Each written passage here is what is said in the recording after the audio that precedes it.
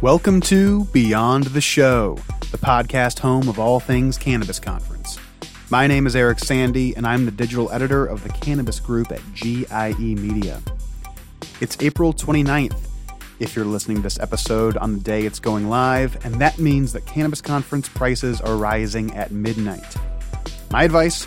Run. Don't walk to cannabisconference.com to secure a discount of up to $500 off the full on-site rate. You're going to be there anyway. We're excited to see you, so save some money and register now, and peruse our growing list of educational sessions and expert speakers across the 3-day event. That's all at cannabisconference.com. My guest this week is Karim Webb, CEO of Fourth Movement, and yes, one of the excellent leaders who will be speaking at the show in August.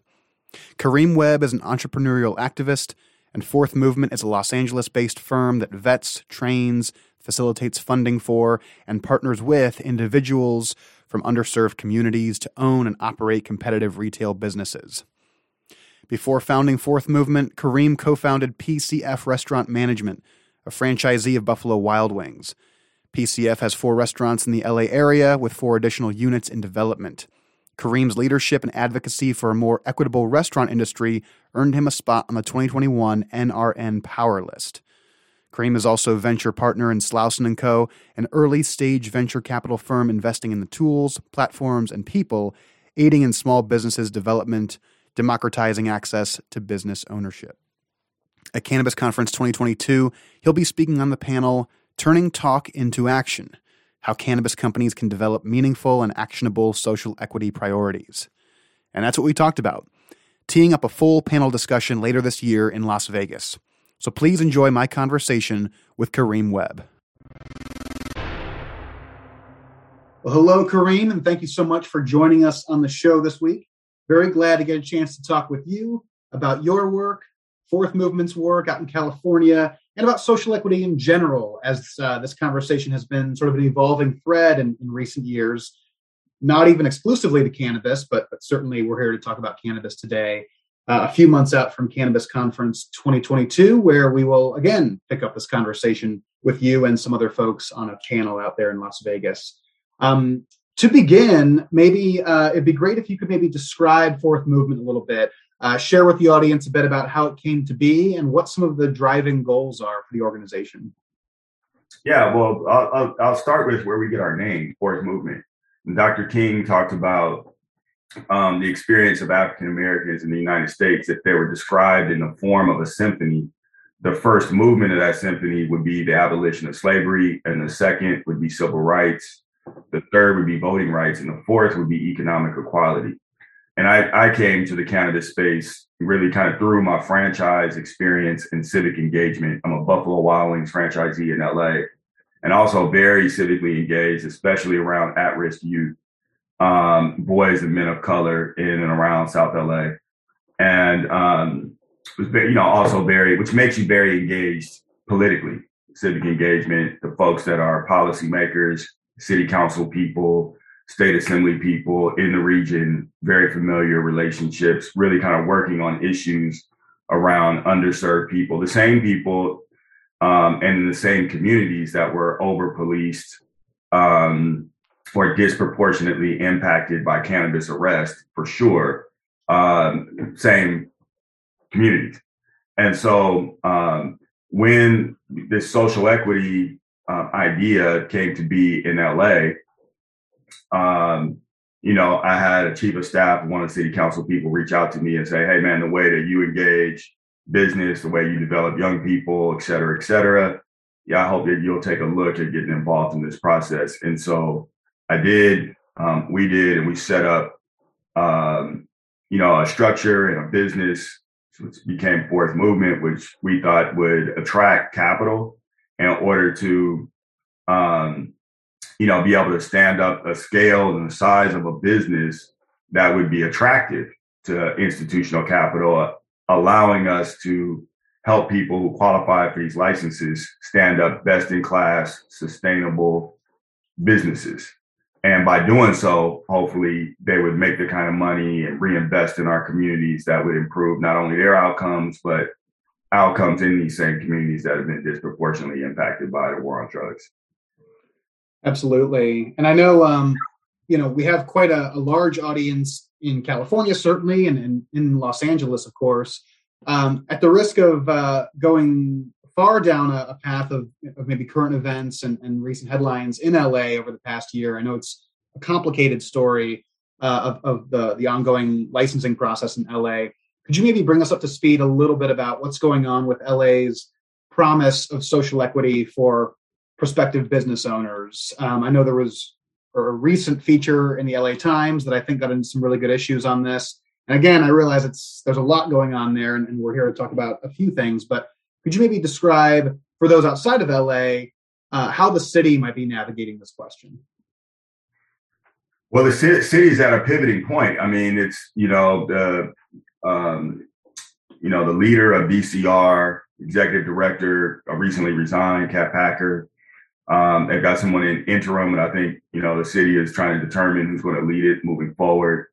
And the policy has always, really been poor. The policy wasn't enacted in a way that was going to facilitate the goals of social equity, and the people who are really responsible for bringing social equity to LA, or the concept of, having set aside licenses that will lead to people making more money to then repair the harm of the war on drugs. I mean, that's the idea of social equity all over the country. And it's a very difficult thing to legislate. It's difficult because, people intended it to go to Black and brown people, and those were the communities that were impacted the most, and the people that were impacted the most, in Los Angeles. Within the city of LA. And we have a thing in California called Prop 209, where you can't identify race as a factor. So you try to legislate around that. But the majority of the people that got these social equity licenses aren't really the individuals that it was intended for. So that's one miss. And then I think also, people who were lobbying and trying to figure out ways to get around the intended outcome, and were successful, also lobbied for ways that help lobby for policy that enhanced their advantages. One of those policies was the necessity to have real estate in order to apply. So for the first 100 licenses that were to be allocated, in order to apply, you had to have real estate, which is the antithesis of, kind of the positioning of people who, were in a position to qualify. You couldn't make more than $42,000 to qualify for one of these social equity licenses. How then are you supposed to be able to go to really competitive real estate and landlords who don't have FDIC loans, who own their buildings free and clear, who all of these things that are inherent because cannabis is not federally legal, it's inherent in the reality of it, and then acquire or secure real estate? Of course, that benefited folks who already own properties or were in families of people that own properties, and properties in desirable retail corridors. You know what I mean? So that's not where Black and brown people are by and large. And so that policy in and of itself, and then the haphazard way that all of it was rolled out and executed, led to audits, time, and time in this industry costs money, especially when you have to have assets, even if it's just a lease. And so that further disenfranchised people who were already disenfranchised and under-resourced. And so, just from the beginning of a program, and, I've been in this process 4.5 years now, it has been poorly planned and even more poorly executed, despite the best efforts of really good-hearted people. I think it lends itself to, what is, issues with policy generally when you have people who aren't business people, who don't understand the industry that they're regulating, creating policy and trying to get reelected and trying to, pacify, activists who might not necessarily understand market conditions. and also trying to pacify capital, and the folks that lobby and invest in policymakers in order to get the outcomes that they want. Who's left out of that, and what is left out of that is really what's wanted and needed to be effective in accomplishing what we're trying to accomplish. So, I mean, that sets the framework in terms of the right now. The right now is all a microcosm of all of those things, and trying to solve those things and expedite licensing now and forcing people to have things done by certain amounts of time. That just applies more anxiety and pressure. It's not the right things to be doing right now. And the city having to choosing the, I think, try to incent these social equity licensees to move forward in the process at a time when the industry is really struggling, and it's even harder to onboard capital because the state and the city aren't aligned, and the state has set some deadlines that preempted the city to say, all right, we gotta set some urgency around moving some of these retail licenses forward, et cetera, because of the state moratorium and its timing, rather than saying, wait a minute, the state has an interest in helping these folks who are licensed or are, set up to be licensed. Let's advocate for changing that policy in order so we can get people open in a way that allows them to have sustainable businesses. That's what we're not doing. Yeah, I mean, there's certainly a lot of dynamics going on there. To maybe zoom in on one a little bit, maybe it's going to be a little bit of a broad question still, but given the time and money needed to get a business off the ground and to work with regulators, even on a good day, how have you guys worked with prospective entrepreneurs to attract capital? You mentioned market forces and needing a level of savviness with the market, with business practices. Given the fact that a lot of time and money is needed in these cases that we're talking about with prospective entrepreneurs, what are some ways that you've counseled those folks to attract that institutional capital? It's certainly not a snap of the finger. It takes a conversation, I'd imagine. What are some ways that you've worked with folks to do so? Well, in Fourth Movement, we take that off the table because we take responsibility for all of that. Mm-hmm. So, in other words, like Fourth Movement, 100% finances the effort ourselves. So we onboard all the capital necessary to build out the footprint, and it's been difficult for us. Cannabis in California, cannabis retail is down over 30% year over year. We've always had the pressures of the unregulated market, but the unregulated market has gotten more savvy in terms of its sales channels. The consumer has gotten more comfortable. Not just your weed guy, but all sorts of delivery services, all sorts of different ways to be able to get product that's in the unregulated space where we're dealing with, significantly high, really high taxes and a cost of goods sold that, and real estate costs and all of the things, on the regulated side that increase costs that we have to pass on, some of which to the consumer, and that make us super uncompetitive as it relates to the unregulated market. So we're dealing with that. I think, although we've had adult use in the state of California for 4+ years, and it's still new industry. There's still, until we get federal legalization and more money comes into the industry generally, where it's available to be in the industry, and we get more institutional capital in the space, I think it's going to be really tough. When that happens, I think we're going to see, a lot of consolidation, a lot of change. I think we'll be able to be competitive with the unregulated market. You're going to see capital invested in lobbying to reduce taxes, and then I think it'll be a much more lucrative business. But until that time, it's a really difficult case to make. If you can't have a business that can show that it has the kind of scale and staying power that is worth investing in the staying power, then it's a really difficult argument to make right now, because the average unit volumes of retail are not what they were at the beginning of COVID. They're not what they were when, MedMen was like kind of the first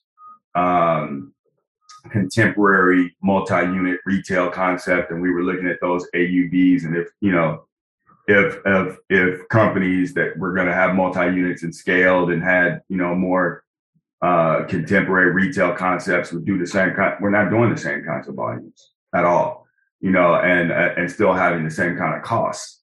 So it's just not as good of a business as it was 2 years ago, 3 years ago, 4 years ago.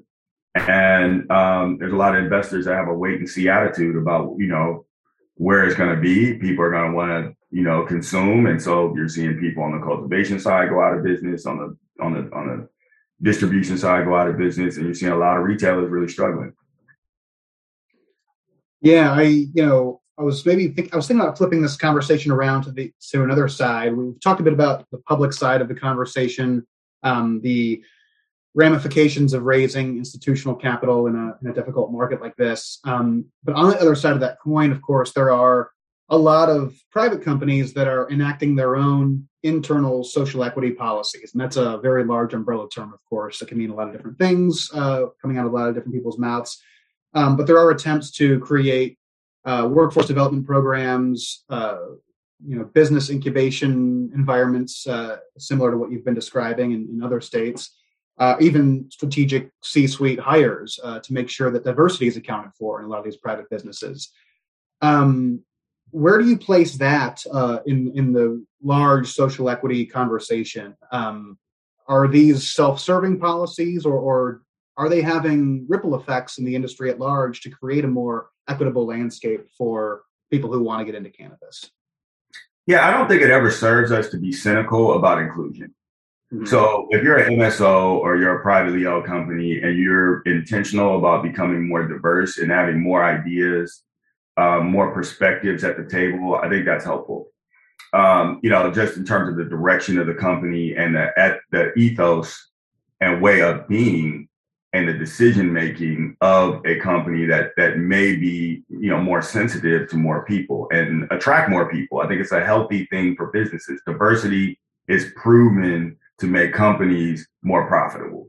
So like that is a good thing. And then more people from more communities get more money, more piece of the pie, more experience.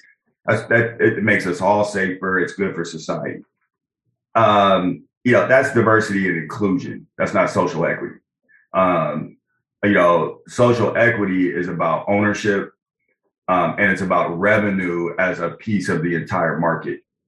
African Americans have less than 4% of all of the cannabis licenses across the country, less than 0.5% of all the revenue, even though we've experienced north of 40% of all of the criminal justice, the ramifications of all the criminal justice. I mean, that's a problem. It's not in anybody's interest. What I like to talk about or say is, I'm still very civically engaged. I was at a continuation high school in South LA yesterday with young men. You can't complain about what's happening on Melrose and Beverly and the increase in crime and the sensational things that we're seeing around people who are left out and grew up in these communities that were impacted by having their fathers and their mothers taken out of the home, being less competitive, having felonies because of cannabis or drugs. Made it so they couldn't rent apartments. All of the ramifications of living in under-resourced, under-loved communities and not be engaged and think that it's not going to touch or impact you at some point in time. It's about engagement, and ownership, is about people, successful ownership is about people having the resources that gives them choice, send their kids to more competitive schools, actually go on vacations, exist outside of the 2.5 mile radius of their home, and all the things you have to navigate in poor communities, which is a lot of trauma. There's a lot of stuff most of us who love people don't want to have to, have our loved ones live in and around every day. And all of that has repercussions that we all have to deal with as a society. So this thing around, social equity, which to me just means a set aside opportunity, it has to be like, we should be really measuring the effectiveness of each one of these licenses. Who gets it? How are they positioned in order to win in this way? How are they positioned in order to compete in the marketplace? And it didn't hold them accountable to what do you do with that money? Yeah, just you and your family, but also reinvesting in the community and being a good steward of society. Because what we don't talk about in terms of what's also inherent in social equity policy is we're saying, okay, we're going to set aside these opportunities because society is saying, right, the city of LA, so the constituents of LA and its policymakers are saying that if we do this, we want to repair the ramifications of the war on drugs. So that's what needs to ultimately happen. And that doesn't happen if these licensees aren't successful. It doesn't happen if they don't have the right character. It doesn't happen if the right people don't get the licenses. So all that has to be true. Yeah. Do you have a sense of a ticking clock? And to elaborate on that, what I mean is, do you have the sense that the opportunity is right now, over the next year or so, in the very near future, and that there's a possibility that this industry could run away from that opportunity to repair the ramifications of the war on drugs? Or I think that's done. That's already gone. We're beyond that. Yeah. The policy that we've seen, like in LA, in California, in a lot of cities, the way that the opt-in policy is, and local authorization works in California, we're not going to have a very diverse industry as it relates to ownership, successful ownership. When federal legalization happens, you're going to get a lot of consolidation. And, in Illinois, it's a wrap. In Florida, it's a wrap. In Arizona, it's a wrap. In Nevada, it's a wrap. So, that is not parity as it relates to like ownership percentages and percentages of revenue of the entire market.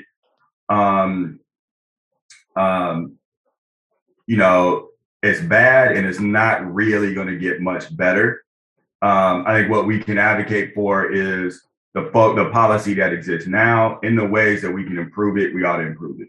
In the ways that we can direct the conversation, the thought, and the energy towards helping people stand up competitive businesses, we ought to do that.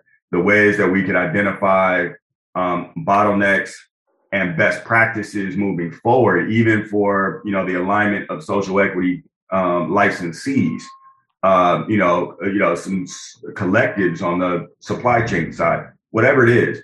You just have to continue to be in the fight.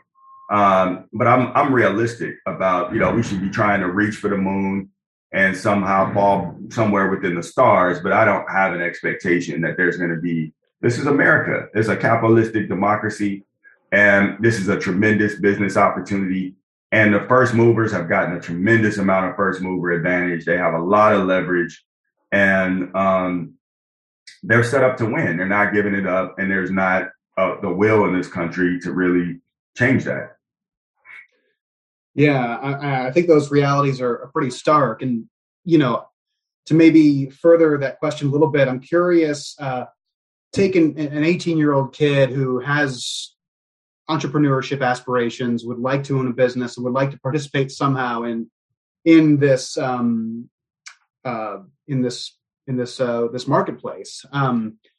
Are there things that you might say that would encourage them to continue looking at cannabis, or and to join the fight that we're talking about here, or are the opportunities more numerous and engaging in say the restaurant industry, which I know you have come from? And maybe I'm conflating, or I'm setting up a false dichotomy here, but for someone who is young and wants to get into the space, what would you say to encourage them, knowing that there's a lot of discouraging factors at play here? I would say that this industry is still fledgling. It's still very new. When I tell somebody to get into the alcohol business, if you're passionate about it, and if you were to get into business, somebody asked me about the restaurant business, the first question I asked them is, have you ever worked in it? Right? Have you ever worked in a restaurant? Okay, well, when you did you get promoted? Right? What are your skill sets? Do you know people who are successful in the industry? At what level have you worked and competed in the business. Because if you open a restaurant on my street, you have to compete with me. I've been doing it 35 years. So the same is true in this industry. If you have a passion around cultivation and terpenes and strains and botany and all of that kind of stuff, get involved. There are places, just like you said, who want to diversify, who go to school, go to college, get educated, be best in class. In terms of that, if you love cannabis, you're a consumer, and you're a marketer and you're creative in that space, there's opportunity in this industry, and it'll exist now. It exists right now, and it will also exist with consolidation. There will be more money, there will be more opportunities, and so on and so forth. And like in any other industry, if you have an entrepreneurial leaning, you will be able to see like how can you get in where you fit in this industry and or others with your skill set. This is just industry. Cannabis is a commodity, and it is, it will be sold like anything else is sold in this country, with its nuances specific to it. But all the skill sets around coding and technology and marketing and branding and HR and all the other things that exist in every place else in business exist here. And it will shift like society shifts. Get in where you fit in, compete at a high level, be high integrity, and then, see where you fit in terms of your aspirations and what you want to create for yourself in your life. Yeah. I wanted to sort of just look ahead to Cannabis Conference in August, of course, of this year. We're going to have a lot of folks in the audience who are business owners from across the U.S. and frankly, the world. As well as folks who are interested in getting into the industry, as that example in that last question. So just in terms of either action items or just thoughtful takeaways, what are you hoping that attendees go home with after the conference, after hearing you and the other panelists speak on this subject? What are you hoping they go away with, thinking about or planning to do? Yeah, I think generally, I hope people take away that fairness is in each and every one of our interests. That ultimately we're all in this together. And that there's one thing that is special and different about the cannabis industry than almost all other industries is the plant. And the fact that it has a healing quality to it. It has a quality that I would say, lends itself to us all kind of seeing our oneness. So outside of the, standard operating procedures, the tactics, the fundamentals of competing in and around business, the plant itself, induces, to me, like thoughts and feelings of kind of oneness and love. And so, if we can respect the plant, then maybe we can respect each other and get that we're all better off when we're all better off. Yeah, I think that's a great reminder and frankly, a great ending note too, to just bring everything around. Karim, I want to thank you for the time this morning and certainly for joining the show this week. It's been a pleasure getting to talk to you. My pleasure, man. Looking forward to being in Vegas with you all. And that's a wrap on another episode of Beyond the Show. Hope you enjoyed that conversation with Karim Webb, the CEO of Fourth Movement out in LA. I know I did. It's always interesting to continue this conversation about social equity, diversity, inclusion all across the cannabis space. This industry really is uniquely positioned to deliver on long-held promises and to turn those promises into action. And in many ways, still waiting on that. But folks like Karim and his team, everyone getting into the industry and pursuing social equity licenses and lifting up others in the space are doing the good work to make that happen. So looking forward to that panel discussion out in Vegas in August. And speaking of, like I said at the top of the show, if you're listening to this on April 29th, the day this episode drops, get over to cannabisconference.com now and check out the discounts that we're offering that are expiring at midnight. You can get up to $500 off the full on-site rate. And like I said at the top of the episode, you're going to be there anyway. Why don't you save some money along the way? Of course, if you missed this, if you're listening late, if you're catching this episode in early May, what have you, rates will again increase on June 15th. So keep that date in mind. We're sort of increasing rates steadily between now and the show, and the earlier you register, the more you can save. Like I said, we're very excited to see you out in Las Vegas. Throw your name in the ring, get registered, get your tickets, and we'll see you out there in August. It's coming up very quickly. In the meantime, we're going to keep going beyond the show on this podcast series, so stay tuned.